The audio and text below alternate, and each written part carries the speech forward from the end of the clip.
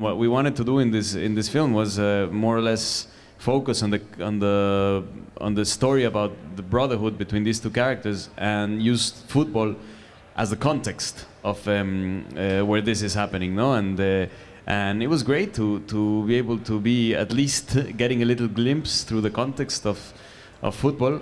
And that's the way he approached it, because he mentioned it to us separately, actually.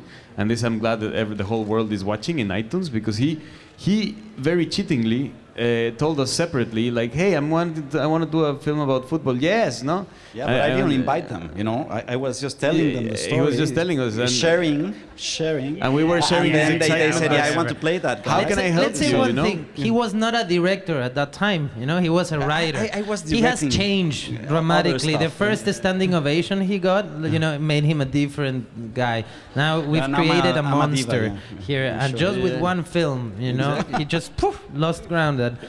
So then all of a sudden, the myth started to evolve, no? And now, I mean, the next thing, if you ask him again, how did everything got started with us? He's gonna say, yeah, well, these two guys wanted to play this character, so I had to create another character. It's true. Yeah, that I have to say is true. No, but it's better for the movie in a way. I mean, Yeah, no? yeah.